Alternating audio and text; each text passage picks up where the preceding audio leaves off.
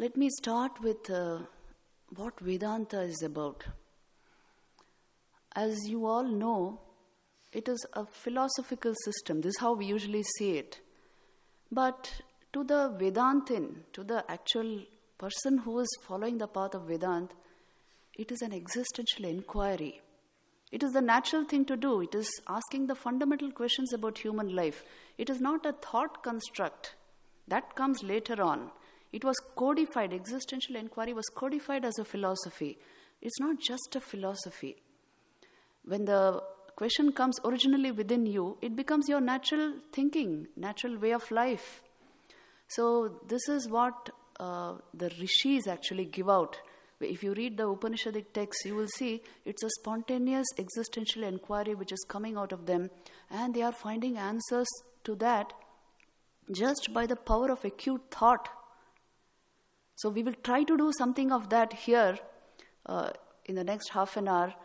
The point is, in Vedanta, you see, because you are using vichar as a tool, thought as a tool, it should be very refined and acute, very concentrated. Otherwise, it will not function as a tool. Because in Vedanta Vichar, in the path of Jnana, we are using thought as the tool to usher us into that state. So let us hope that we will be able to bring our thinking to that level. That is the purpose of all these discussions. You know, in the Uttarakhand, there is a famous saying that one bout of Vedanta Vichar will not go waste. Because it will convince your intellect of the reality of existential awareness, and hence the vichar on this subject can never be a waste. It's not just about thinking or cogitation or anything like that. It's a direct penetration into the heart of reality. Vichar is to be made like that. So Vedanta basically has three principles, which I will just state. To put it in a nutshell, there are very, very many things, but to put it in a nutshell, let's say Vedanta is, first of all, it speaks of the divinity of the human soul, the divinity of man. It speaks of the unity of all existence, and it speaks of the truth of superimposition. That is why we are seeing the unity as this manifold universe. Somewhere superimposition has happened. So these three, briefly, we will discuss what it means with examples. And then you will see that Vedanta is actually existential inquiry leading to existential awareness. It is not even a thought construct. Later on it was made like that. But essentially it is asking the fundamental questions about life. You see, when we say, who am I? What is the picture that comes to our mind usually? It's the body. Now if I click this congregation and show you the group photo, you are going to look at where you are sitting. You are going to point out to your picture, any one of you, I'm sure. And what is exactly happening at that moment? Please see this. You have tracked yourself in that group picture, and you are seeing yourself. Who is seeing what? Your mind is seeing your body.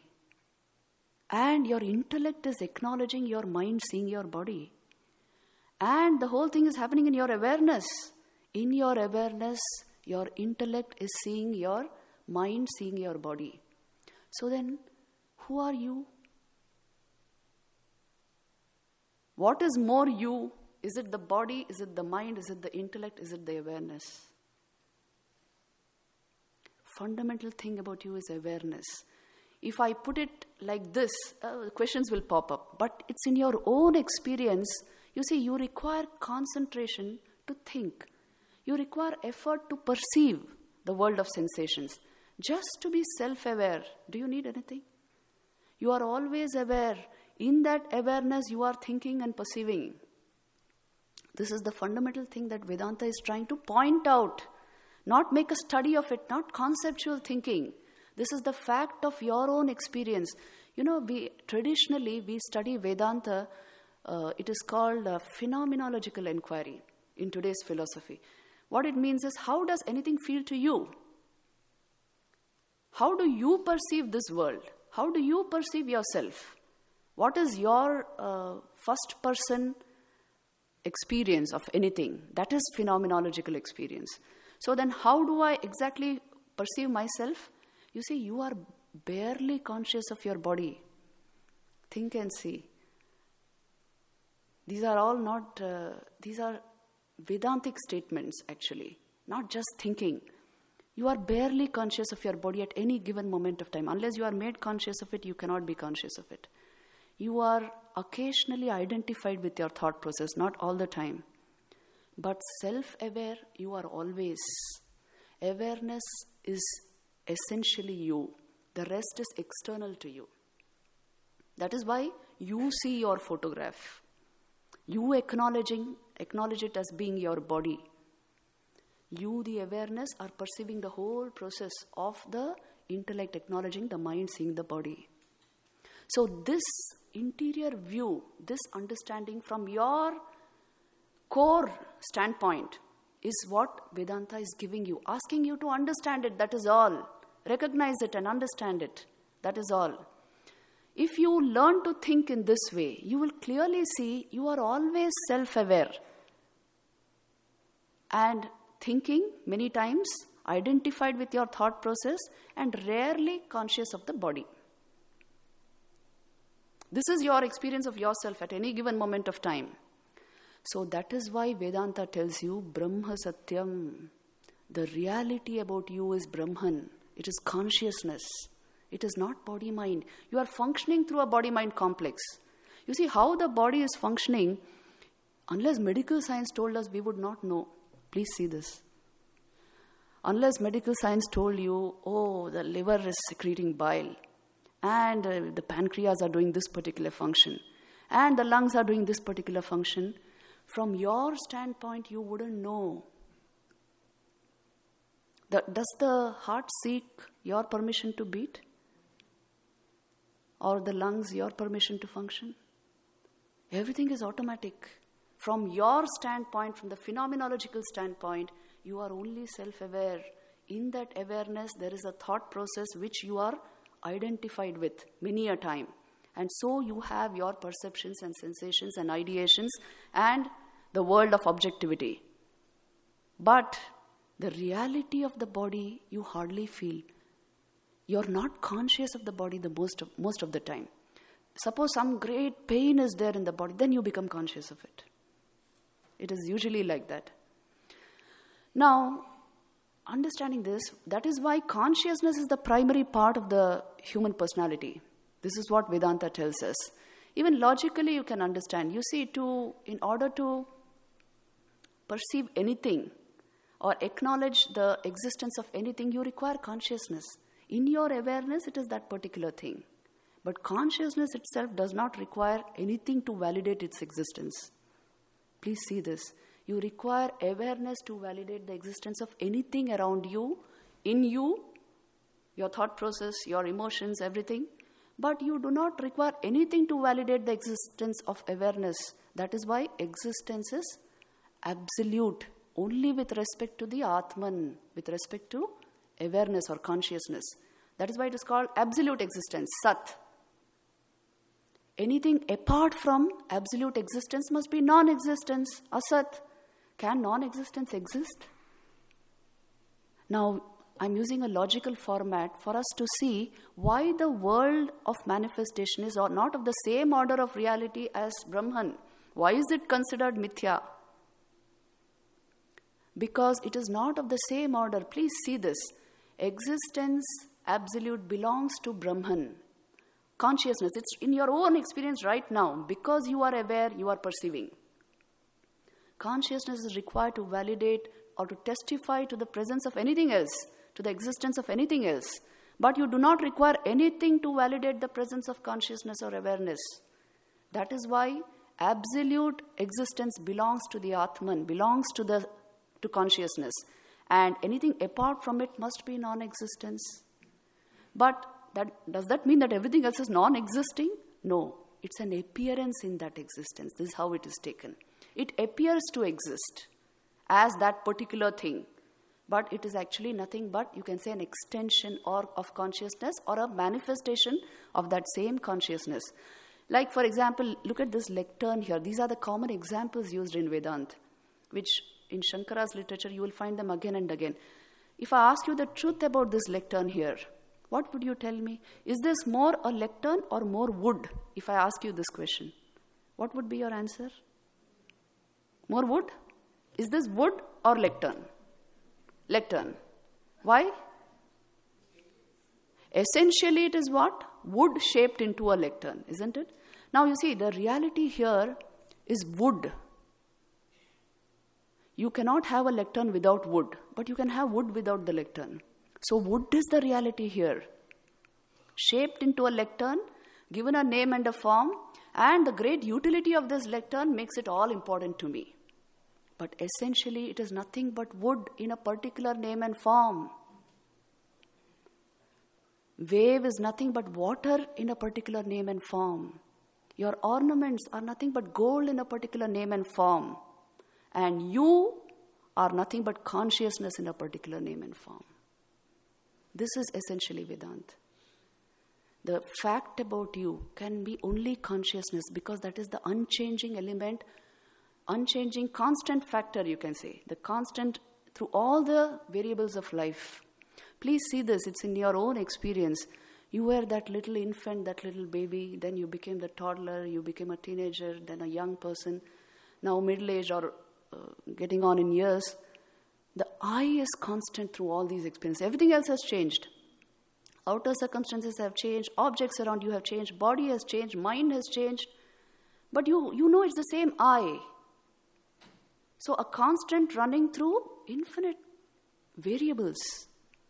That is the real you. The unchanging element in you is always consciousness, awareness. And that is of the nature of absolute existence. So that is why the Upanishads tell us the nature of this world is not the same as the nature of this existence. That is why it is mithya. Mithya is a very technical term in Advaita Vedanta. It is difficult to understand. It means to say it has no independent existence apart from consciousness. That is what it means to say. Like, for example, like this table, this lectern. It has no independent existence apart from wood. There is nothing called a lectern apart from wood. Please see this. This is called Karana Drishti. If I see only the lectern as the only reality here, it is called Karya Drishti. If you look at the Karan Drishti, you will see the essential thing is wood here. The heart of the lectern is wood. If I bring down this lectern, wood will remain over. Wood in a particular name and form, I'm calling lectern, but I have given it an absolute identity in itself. So also you are only consciousness, impersonating as a body-mind complex, as Mr. So-and-so, Mrs. So-and-so, and I have given it absolute value. Look at an ordinary life. 50% of the life goes in building an identity. The other 50% in defending it. So where is the time to ask, who am I? What is the unchanging reality about me? What remains over after the body falls, after the mind stops functioning? What is essentially I?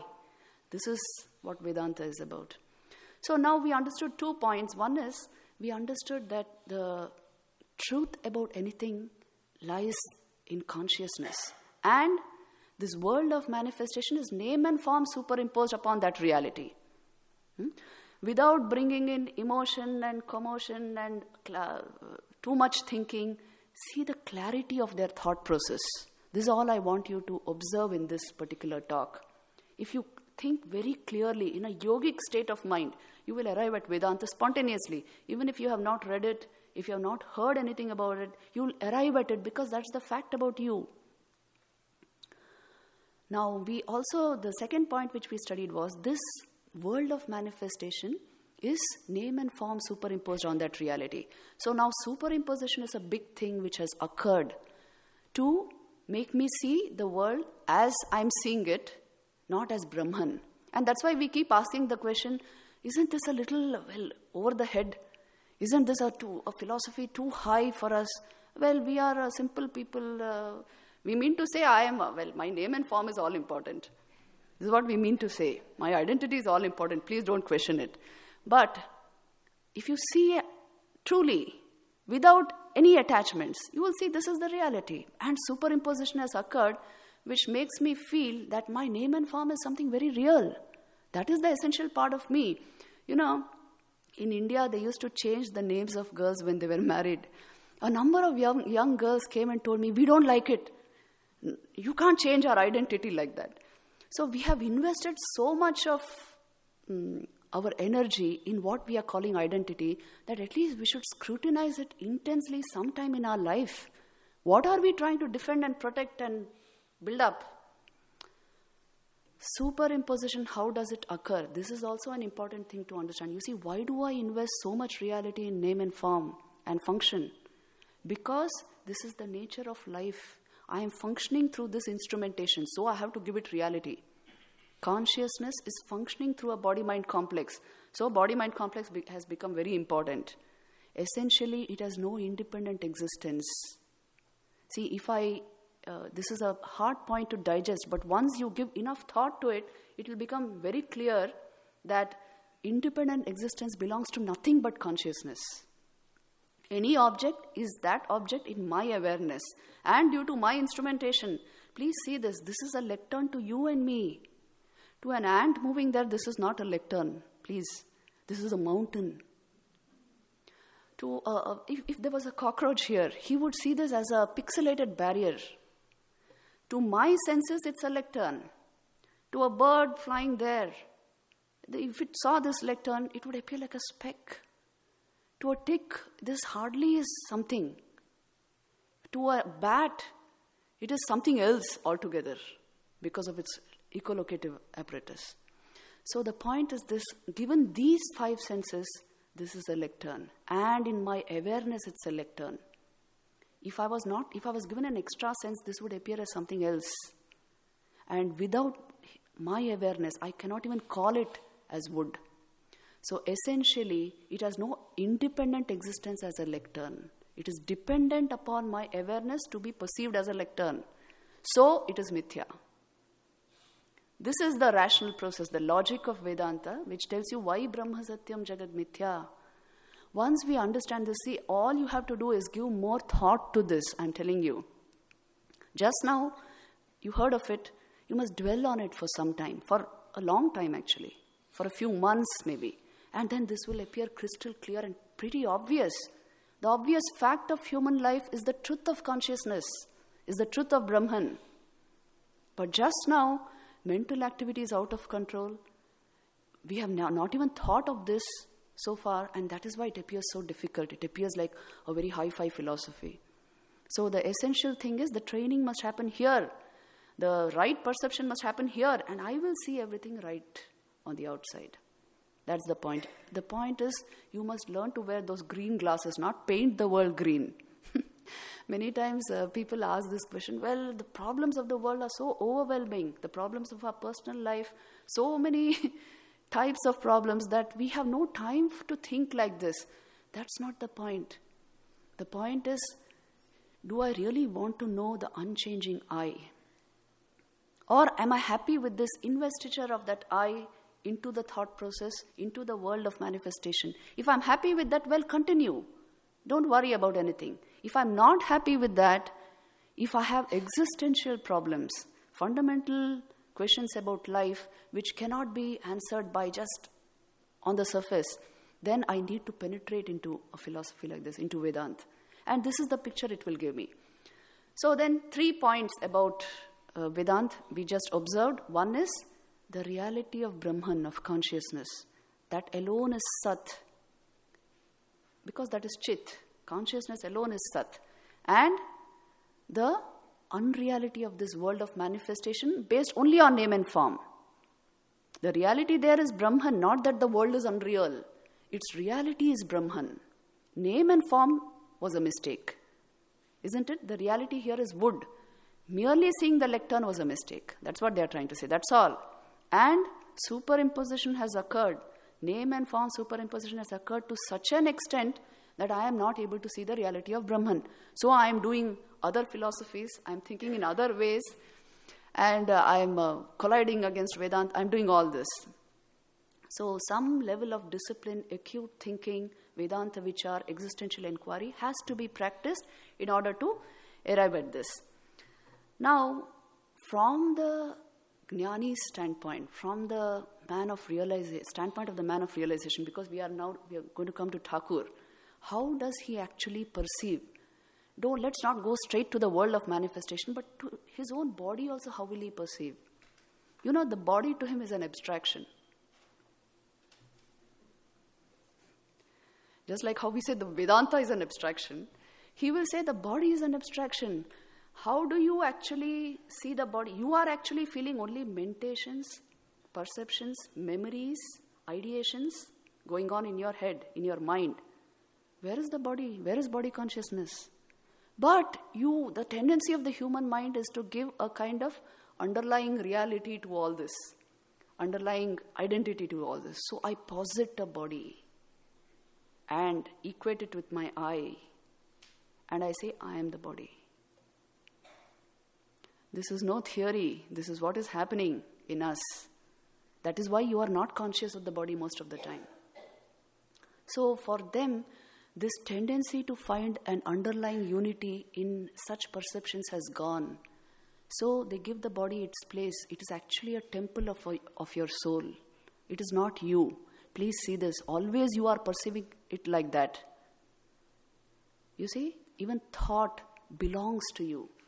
Your affectionate feelings belong to you. Your fears belong to you. They are not you. But awareness cannot be said to belong to you. You are self-aware, so there is the thought process. Essential thing about you is always awareness. Even thought can be objectified perfectly and studied objectively. And then you will see that the entire thing is an objective process. Other than the self, consciousness, everything is objective to you. I can give you a few clues here. Right now you can think and see the truth of what they are trying to say. See, tell me, are you aware of your body, or is the body aware of you? Answer me. This is an interactive session, Maharaj announced. Do you become aware of the body, or does the body become aware of you? When you get up first thing in the morning, do you become aware of the body, or the body becomes aware of you? You become aware of the body. Why doesn't the body become aware of you? Because awareness belongs to the subject. Please see this, it's in your own experience. You become aware of the body, and through that aware of the objective world. Body does not become aware of you. The same unchanging I is always there. Everything is external to it. You pass through 3 states of experience every day. Another clue I am giving you. 3 states you pass through: waking, dream, and deep sleep. Right? Now, well, let me put it very briefly. Waking state is when your senses are fully active, mind is fully active. Right? And you're perceiving the world around you. Dream state is when the senses are closed. Please see this. Mind is active, especially the subconscious mind. It is cooking up a reality for you. And in your dream, you absolutely believe it. You know you were dreaming only when you get up. In the state of dream, it is absolute reality for you. It is waking. So, this is your condition in the dream state. You cook up a reality, you build up a reality and believe in it absolutely. You see, it is emerging from your own consciousness and you believe it absolutely. Then, you pass into the deep sleep state every night. So there, senses are closed, mind also is closed. Yet you can know something. What do you know? What do you experience in that state? You don't experience the objective world, you don't experience sensations, but you know that you did not know anything. Now, unless you were there, how will you know that you did not know? How do you say that I did not perceive anything unless you were there? Subliminal consciousness persists always. You had 2 experiences in that state. One is Sukhamaham apsvapsam na kinchid maya vedesham. This is how the Upanishad puts it, which means you say, I slept very happily like a log and I did not know anything. So you must have been present to testify to this, isn't it? So you were very much present. So is it absence of experience or experience of absence? Tell me, deep sleep. If you were present, it is experience of absence. So you were present through all the three states and not as the waker, dreamer or deep sleeper. There is an I in you which is completely separate from all these. You can track this by the power of meditation or Vedanta Vichar. Logically, so many clues are there in your everyday experience. This is the last one which I told you. It is called the Mahatarka, the great logic of the Mandukya Upanishad. Why is it the great logic? Every day it is happening to you. But you have not studied it in this wise.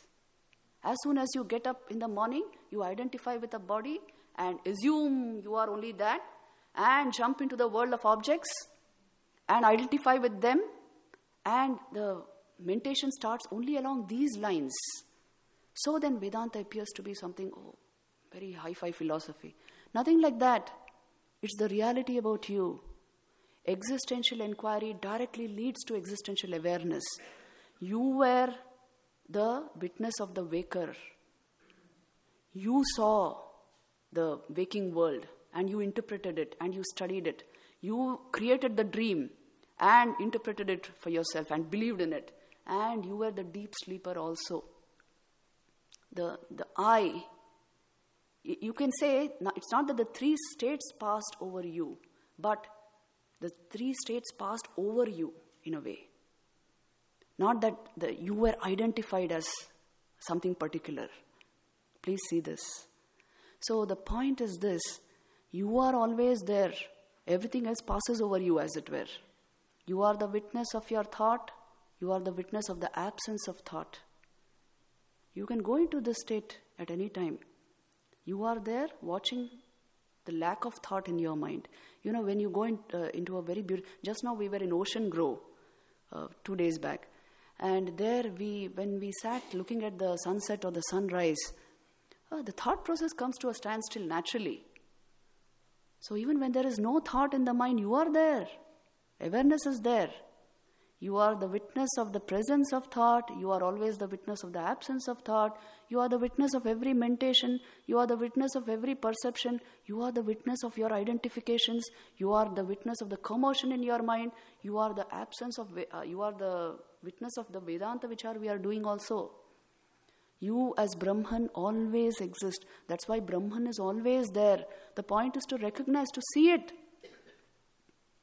By making Vedanta Vichar part and parcel of our life. Not by considering it to be a theory. Occasionally I will study it. Like Sunday class, I will come to the Vedanta Center of Washington and study it. Not like that. It is part and parcel. Every day it should hit me. Vedanta is something which will actually hit you if the mind is very clear. So, Vedanta naturally ushers you into the state of existential awareness. Knowing this, let us see how we have examples of this in Thakur's life. See, Sri Ramakrishna, there are 3 photos of Sri Ramakrishna. All 3 photos have him in Samadhi. That was his perpetual state of mind. Please see this. How will you know a man unless you know his state of mind? Or rather, how will you know God unless you know his state of mind? Essential thing is to know what state that mind is in. It was perpetually in the state of Samadhi. And you know, that is why he saw only Brahman. He saw this world of manifestation as Shakti, an emanation from Brahman. Essentially, Brahman itself, Brahman himself. You know, there is this very beautiful incident in Thakur's life when he is just coming out of Samadhi. Let me tell you that incident here. Once M goes to Sri Ramakrishna's room, and Sri Ramakrishna is sitting on the larger cot. Many of you, I think, have been there, so you can imagine the scene. Thakur is sitting there in Samadhi, a picture of purity and holiness, radiating bliss.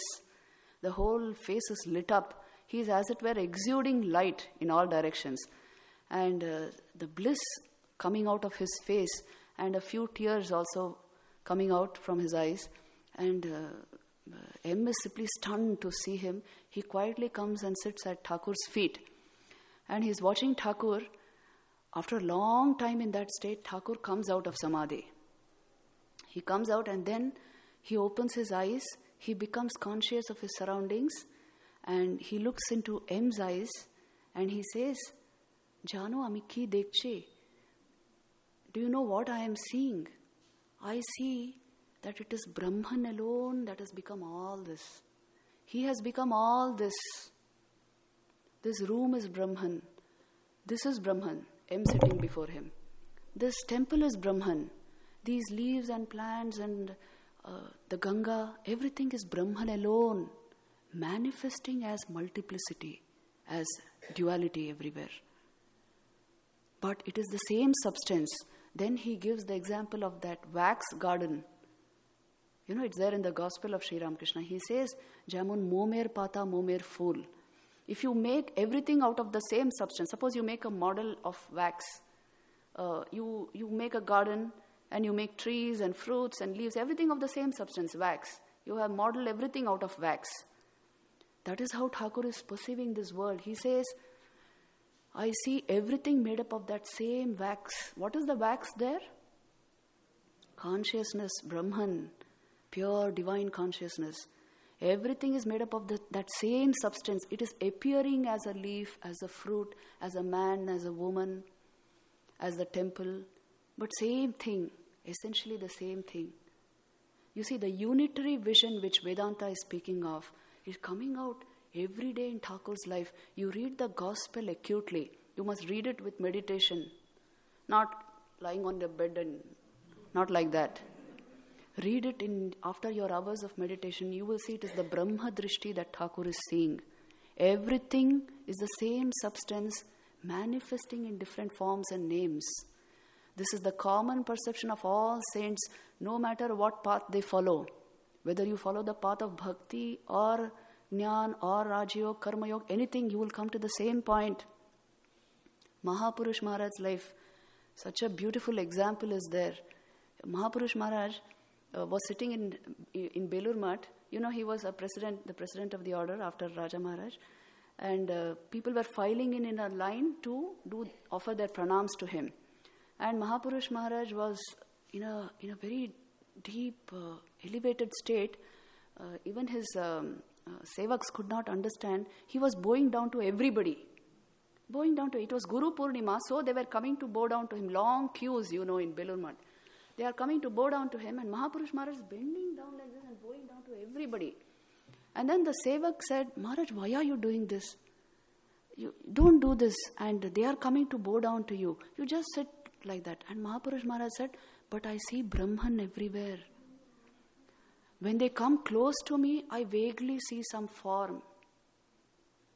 But it is consciousness itself. You see, this whole mass of consciousness is here. I am bowing down to that. This is Brahma Drishti. Right where we are seeing the world, they are seeing Brahman. Name and form, the superimposition of Maya that has occurred, is making us see this diversity. The essential thing is only Brahman. That is why Brahma Satyam Jagad Mithya. It is not a poetic statement. It is not a construct. It is the fact of life. Another incident, let me tell you, in Thakur's life, his mind perpetually dwelt in that state. Please see this, not that occasionally or with great effort. He was always in that state. You remember that incident when the doctor brought a microscope? Thakur expressed a childlike interest in a microscope. And so Dr. Bipin Bihari Ghosh, I think, he brought a microscope just to show Thakur in his room. And he brought it from the Kolkata Medical College, and he placed it in front of Thakur. He adjusted it. A number of young disciples also were around. And then he invited Thakur to come and see. And Thakur said, not now. Then after some time he got up. And he took a few steps. He came there. He turned back and went back. He said, not now. Then the doctor asked, why? And Thakur said, today my mind is not coming down. I will not be able to concentrate on an objective reality. What you are calling reality. I will not be able to bring my mind down to that. Today it is not coming down at all. And that day he could not see through the microscope at all. This was Thakur's state of mind. He used to say, to utter Om, I have to come down 100 steps. What is that state of mind? See, loving the man means loving that mind. And Thakur, once somebody asked Thakur, what do you feel in samadhi? And Thakur said, see, will you understand if I say, if a fish confined to a pot was suddenly released into the waters of the Ganga, the Ganges, will you understand? Something like that you feel in samadhi, a total liberation. So in Thakur's life, you find the best demonstration of the practical effect of Vedanta, because the mind remained there. The mind was in that state constantly, perpetually. So many incidents are there. In fact, there are certain things which Thakur could not do because he was in that state of mind. You know, Thakur could not do subtraction. It's something very interesting, right from childhood. See, the avatar's mind you can understand. Because what is subtraction or division? Removing something from the totality, isn't it? His mind could not do it. He's seeing something else. Once somebody closed an umbrella in front of Thakur, and he went into samadhi. Then when he came out of that, he was asked how he went into samadhi. And he said, withdraw, that closing of the umbrella reminded me of withdrawing the powers of the mind suddenly. And then one goes into the original state. Thakur hardly needed an excuse to go into samadhi. All the time in that state, just looking at the pose of Krishna, he goes into samadhi. Anything was enough, the slightest suggestion of divine things, and he was in samadhi. So he shows us that Vedanta is the actual fact about life, human existence. If you don't attach yourself to the reality of life, you will live in a self-created unreal world which you are calling practical. Most of it is in Vedanta there is a very important concept. There is an Ishwar Srishti, there is a Jiva Srishti. Ishwar Srishti is a reality spread out before you as it is. It is the consciousness which is shining in every human being. That is Brahman. You are not that body, you are the light shining in your eyes. It is the light of awareness. Swamiji used to say, we worship that God who by the ignorant is called man. No books, no scriptures, no science can ever imagine the glory of that God who is called man. That is Brahman shining through everybody. In the human mind, it is more in the human personality, it is more perceptible because you have a mind which can touch that state. Consciousness reflects off a very pure mind, and so it is palpable. You can know it. And if we can't see human beings as that, and we want to see them as we want them to be, you are creating falsity and then trying to work your way out of it. And then saying Vedanta is a very strange philosophy. And so little bit of this practice and this understanding must come into our lives. We come to the Vedanta Society of Greater Washington or whichever place. It means essentially we are Vedantins. We have this kind of a vision. We have caught the true spirit of Vedanta. And then we will work on it and see how it can come into our workaday life, in our everyday life. But you cannot be removed from the truth. Please see this. You live a false life if you do not acknowledge the truth. Vedanta is the very basis of Hinduism. Vedanta is the very heart of philosophy, Hindu philosophy. If that you do not catch it, the essential thing is missed. Thakur's famous example of that bale fruit. There, at one point, he makes a very sharp observation. He has given that example many times in the Gospel of Sri Ramakrishna. And at one point, he says, Brahman himself has become everything. And he himself manifests as this world of names and forms of manifestation. But if you want to know the essential thing, then he says the bale fruit. Let me give you this illustration, the bale fruit. If you want to know the essential part of the bale fruit, it is the flesh. But if you want to know the weight of the bale fruit, you have to take everything into consideration. The crust, the flesh, the seeds, everything. But the essential thing is the flesh, he says. The essential thing about this world of manifestation is Brahman. If that is not understood, if that is not realized, essential point about life is gone. You have missed the point about human life. That is why Thakur says the only purpose of human life is the realization of God. Not bringing God down from anywhere. Realizing means He's already there. You realize it this moment. Realization means to know something which is already there. Brahman is always there. You mistook it for something else. Now we cleared our mind and we saw what is already there. Realization itself means this, and this is the very purpose of human life, Thakur says. We have just 5 more minutes before we start the question answers. Let me just tell you another illustration of Thakur, and we will conclude with the talk. See, you may naturally ask, many people understand, yes, Brahma Satyam, no doubt, but Jagan Mithya is a bit of a problem, isn't it? So this problem, why is this world like this? Why this world of manifestation? Why at all? Practically we put the question as, well, I see this world, my family is there, my relationships are there, my job is there. How do I see the same thing in everything? And then how will I deal with them? How will I handle them? Will all this come to an end? This is the question which people ask many times. You see, why is the world there? If Brahman is the only reality, why is the world there? Why did he create this world at all? Once somebody put this question to Raman Maharshi. Why is the world there? And then he said, well, can you see your eyes? Can you see your eyes? You can see everything in this world but your eyes. You cannot see your eyes. What do you require to see your eyes? A mirror. A mirror can show you your eyes. So also, the world is the mirror where the eye sees itself. In the eyes of others, you should be able to see your awareness. You, not your awareness. That is the reality of life. The world is spread out before us so that you may recognize the same being in all others. And that is why service. That is the purpose of this world of manifestation. To worship God in His manifold form. So if I cannot do that, and well, my policy is to run away from the world, or to ignore it, or to neglect it, or to put it down, or it is mithya, it won't work. The world is God.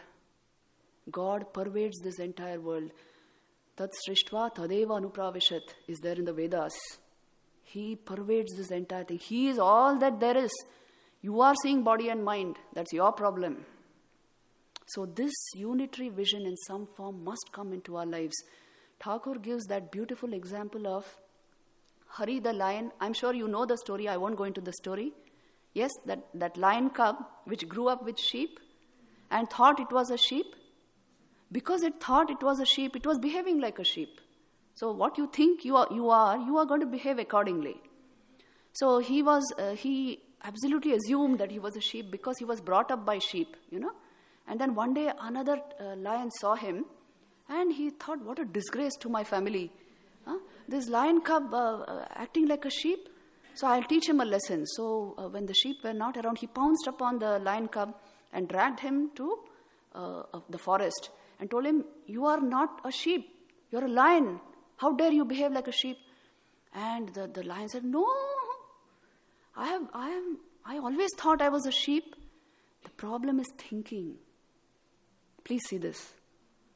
I thought I was a sheep. I was never a sheep. But I thought I was a sheep. I thought I was just body and mind. This is the first thing we should understand. Please see this. First point that I should understand is I must change my ways of thinking. Coming to Thakur Ma Swamiji means this. A little identity crisis must come into our life. Who am I really? I am not going to assume things. And then he drags him. What does the bigger lion do? He drags the cub to a pond and shows him his face so that he understands superimposition. How it has occurred, adhyas. He shows him, see, you are a tiger, you are a lion, you are not a sheep. Please, don't act like one. As soon as the lion cub sees that, he acknowledges. Swaswarupa darshan, encountering the real I within you. That is what they are speaking of. Some idea of who I actually am, how I am perceiving world. What is my relationship with this body and mind? It's just an instrument I'm using to function in this world, which has assumed infinite proportion in my mind. That's the problem. So this understanding, that superimposition has occurred. I thought I was a sheep. But no, I'm understanding this. And then finally, what does the big lion do? Yes, he gets a piece of meat from somewhere and puts it into his mouth and says, taste this. You have been eating grass? Thakur says eating grass is just chasing lust and lucre. And eating that bit of meat gave him the strength of, blood. And he roared like a lion. So getting a taste for spiritual practice, Vedanta Vichar, existential inquiry, will give you a taste of your real being. That is the purpose of this story. 3 things. Identity crisis. First, you must genuinely inquire. Then Vedanta starts. Originally, by yourself. And it's not a belief system. Please see this. Second is Swaswarupa darshan. Understanding superimposition, how I'm functioning through this, and identifying. It's a very silly thing that we are doing. And a taste for spiritual practice, which will actually condition you into this kind of thinking, this kind of experience. So don't ask me, how do I get there? All these procedures get you there. You simply understand you are a lion, that's all. There is no particular way in which you understand. How do you perceive a joke? You just understand at that point. There's no particular procedure which will take you there. You just know. So also, you just know at a certain point if you have followed the proper procedure. And that is how Vedanta comes into our lives. Prakriyas are central even to Vedanta. What all we have been discussing is like a prakriya. It's a method. These are the methods. Clarity of thinking is to be brought about, and clear reflective processes, morning, evening, during your meditative practices, and a certain amount of calmness, meditation, bring it into our life, part of our life, and understanding them as they are, not as we want them to be. Many times you see, when you are unhappy, you want God to grant you happiness. When you feel unloved, you want love. If I'm content in myself, I will know Him as He is. He will give me reality as it is. And that is Vedanta. Not due to any lack on my part. So you are perceiving truth, reality, and Thakur as He is. So with this, let me conclude the talk. May Thakur, our devotion to Thakur, bring this knowledge into our lives. This is my prayer at His feet. Now we will start the question-answer session. Yes. Thakur talks about Brahman and Shakti being one. Yes. Yes, that's beautiful, yeah. Many times Thakur has said that Brahman and Shakti are one. Shakti in your life, what does it mean? Tell me. Now don't tell me Mother Durga is Shakti. In your life, how do you perceive Shakti? Vedanta is to be applied to oneself. What is Shakti in your life? Energy, manifestation. Yes? Now, what Thakur is saying is the manifestation of life and the actual principle of life are one and the same. Consciousness and life are not two different things. Please see this. Life is consciousness.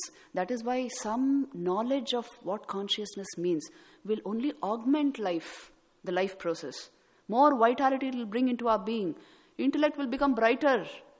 Senses will become brighter. Your experience of life will be wholesome, complete, full. It is not about running away onto somewhere or from life. So Brahman and Shakti Abhed, Thakur always says. But you must awaken the divinity within. That's the essential point. If that is done, you understand life as it is. It is beautiful.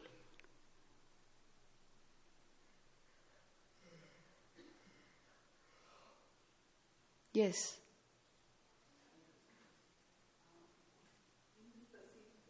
Yes.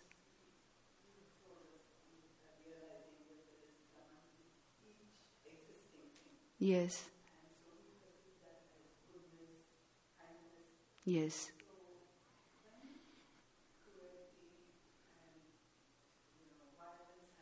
Yes. Hmm. Yes. It's a very good question. How do we actually tackle the negativities of life if everything is Brahman? See, the point is qualities, whether goodness or badness or kindness or lack of kindness, all of these are occurring in the mind. Please see this. They are part and parcel of the human mind, mental process. Now, is the mind the man? After discussing Vedanta for so long, tell me, is the mind the man? No. There's something more fundamental to the mind. If you study mind itself, the yogic sciences itself, you will see mind is mind because there's a foundation of awareness. If you bring the awareness to the forefront through spiritual practice, the pure mind leads to the pure Atman. This is the equation Thakur gave us, isn't it? So, the mind of a man can become impure. And that is why these negativities can come into the mind. But I need not equate him with that. From my standpoint, isn't it? I must have a deeper vision. Like when our children commit some wrong, are we going to say, you are like this? This is your nature? We know it's a passing phase.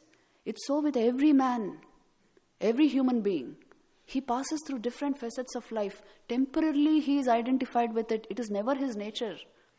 So Gandhiji used to say this, hate sin, not the sinner.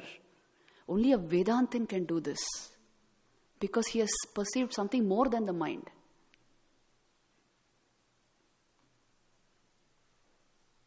Yes?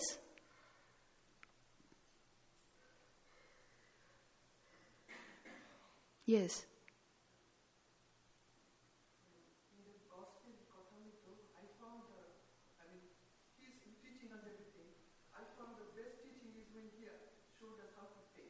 Yeah.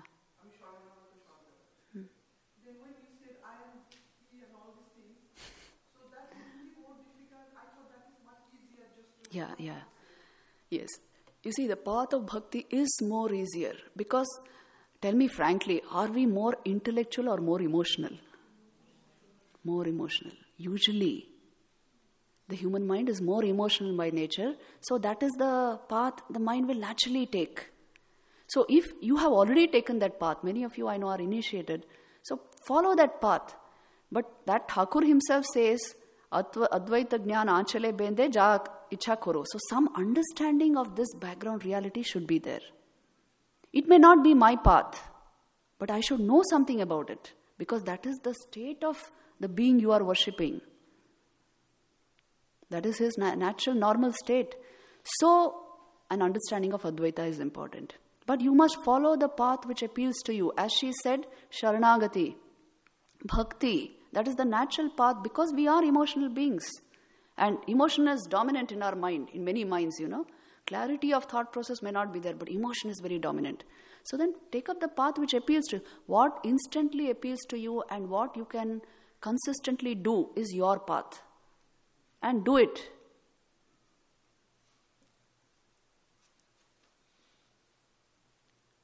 Yes. Thank you so much for this wonderful talk. It has really kind of inspired me at least, and many of us in this room. I just wanted to ask you one question. Right now, we all are so much immersed into the Vedanta and all the good things that it has shown. Yes. But we are human beings. The moment we step out, right, we are into, okay, where do we go for lunch? What do we do? We are involved in all sorts of worldly things. We are human beings. We have a life. We have a family. We have our own duties to perform. Yes. For example, in my daily life, in the morning, I just give about 3 to 4 minutes for my prayer. But even in those 3 to 4 minutes, my mind is wandering. I'm getting late for work. I have to pick up my this. I have to take my breakfast.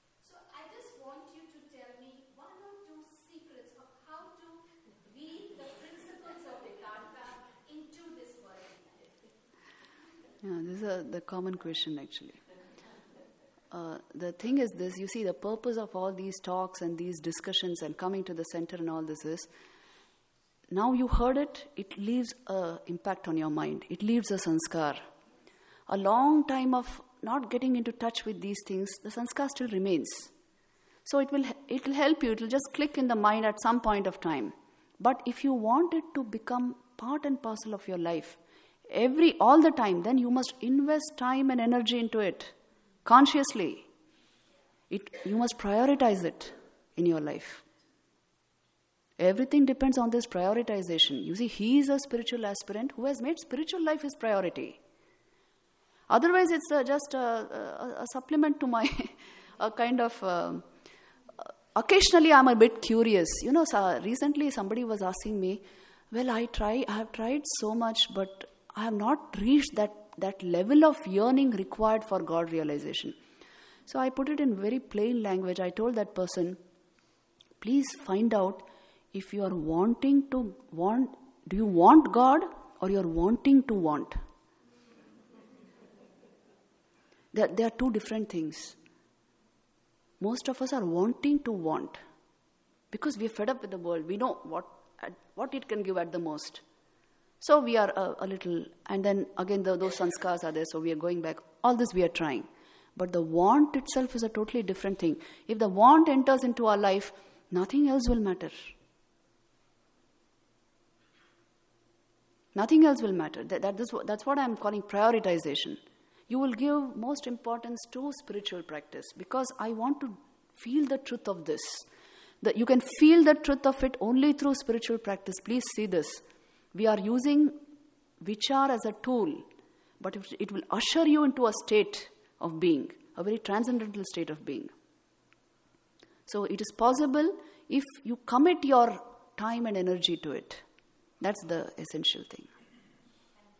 Not that it stays impractical otherwise. It's not that. You see, reality is never impractical. Our mind will keep busy with many things. That's all. That is what will happen. One day again, like a bang, it hits you. You feel, I should be doing this. What am I doing? And then the process continues until these sanskars increase and dominate your life. And at some point, you really feel the need for God and the experience of God. And then you go forward in spiritual life. It's like that. Yes? This is a little bit of a tangent to your talk, but in the Gospel of Sri Ramakrishna, there are many wonderful examples. One of the things I just wanted to have you comment on was he was very particular about picking dates to do certain things. Yes. I want to have a good understanding of what... Why? Many of the examples he gives are so profound that you have to actually think about them. See, Mother gives the explanation to that. It's there in Mother's literature. She says he did not come to break down anything. In those days, they had fixed days to do fixed things, auspicious moments. Even now in India, they do all that. So he kept to that. You see, a person like Sri Ramakrishna is free to do anything, isn't it? But he kept to it. He kept to the local customs and traditions and everything and moved that way. He preferred to do that in this incarnation. Yes.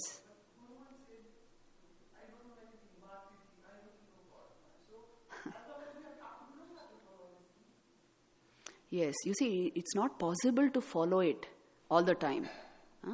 Even in our case, it's like that. Many times you can't follow certain things. What you can do is take the spirit of the thing, that is all. If you can't keep your commitments for spiritual practice on a particular day, then you do what is required, the minimal that is required, and then make up for it later. Something like this you can follow.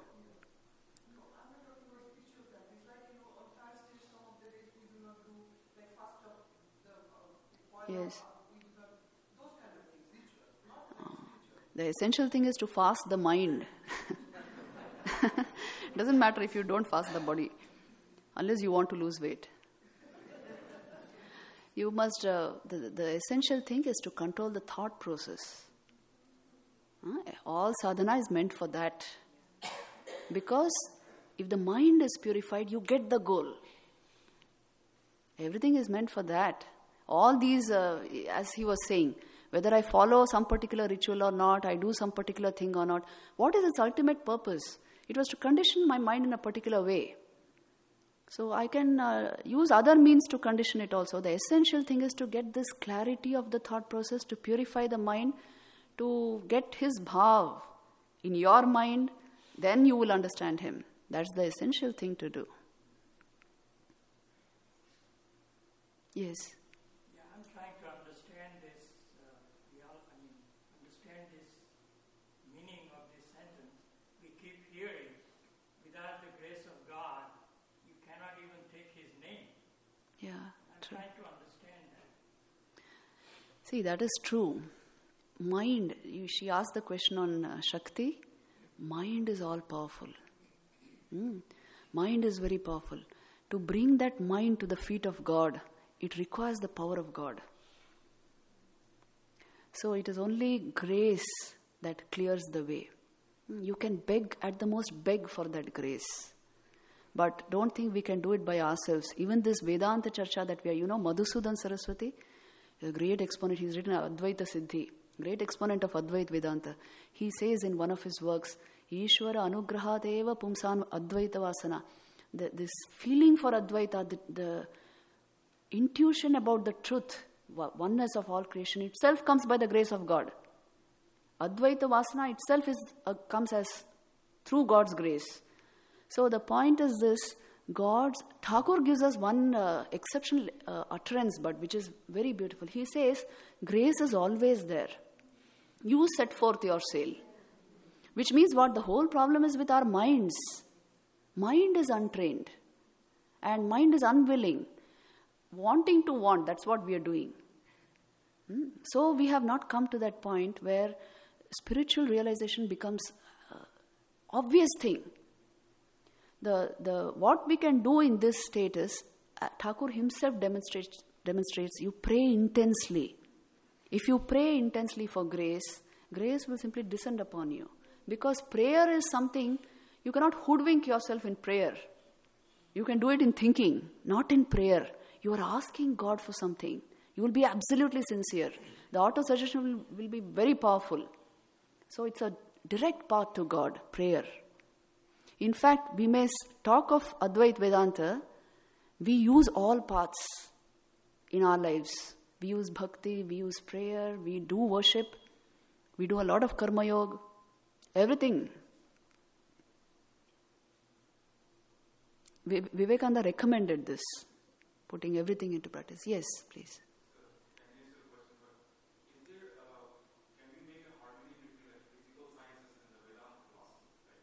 Yeah, can we make a harmony between physics and physical sciences and Vedanta? Harmony already exists. We must learn to perceive it, that's all. I will, maybe after this thing, you can just meet me for a few minutes because I will tell you where we have, I work in IIT Delhi. There many times we have come to this. And a lot of harmony already exists. Unless you are very rigid or dogmatic about something, then you will not see the harmony. The Mundaka Upanishad says, Brahma Vidya Sarva Vidya Pratishtham. This Brahma Vidya is a support, is a basis of all other knowledge. Because who's perceiving? How can you study an object without knowledge of the subject? Tell me.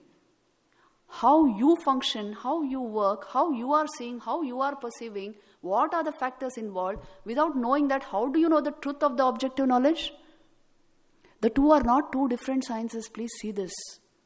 Any perception is in your awareness. So, you can find a harmony between the two. For that, we need a very scientific, analytical mind which is conditioned in Vedanta. And we are trying to do it in the IITs and it's working. So, you can meet me after this and I'll give you the links. Yes.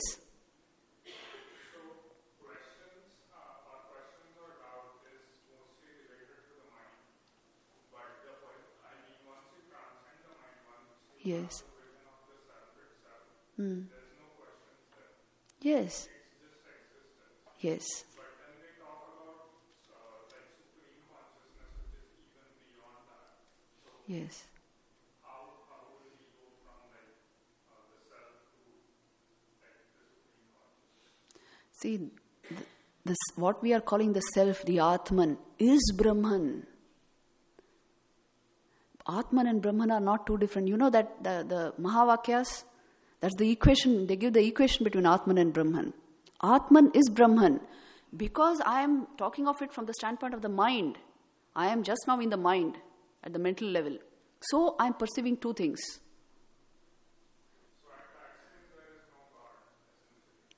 God is Brahman. Pardon? There is only God. Exactly. There is only God.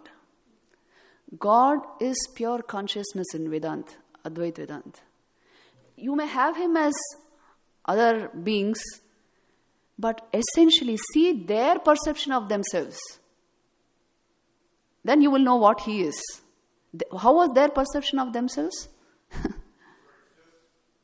Yeah.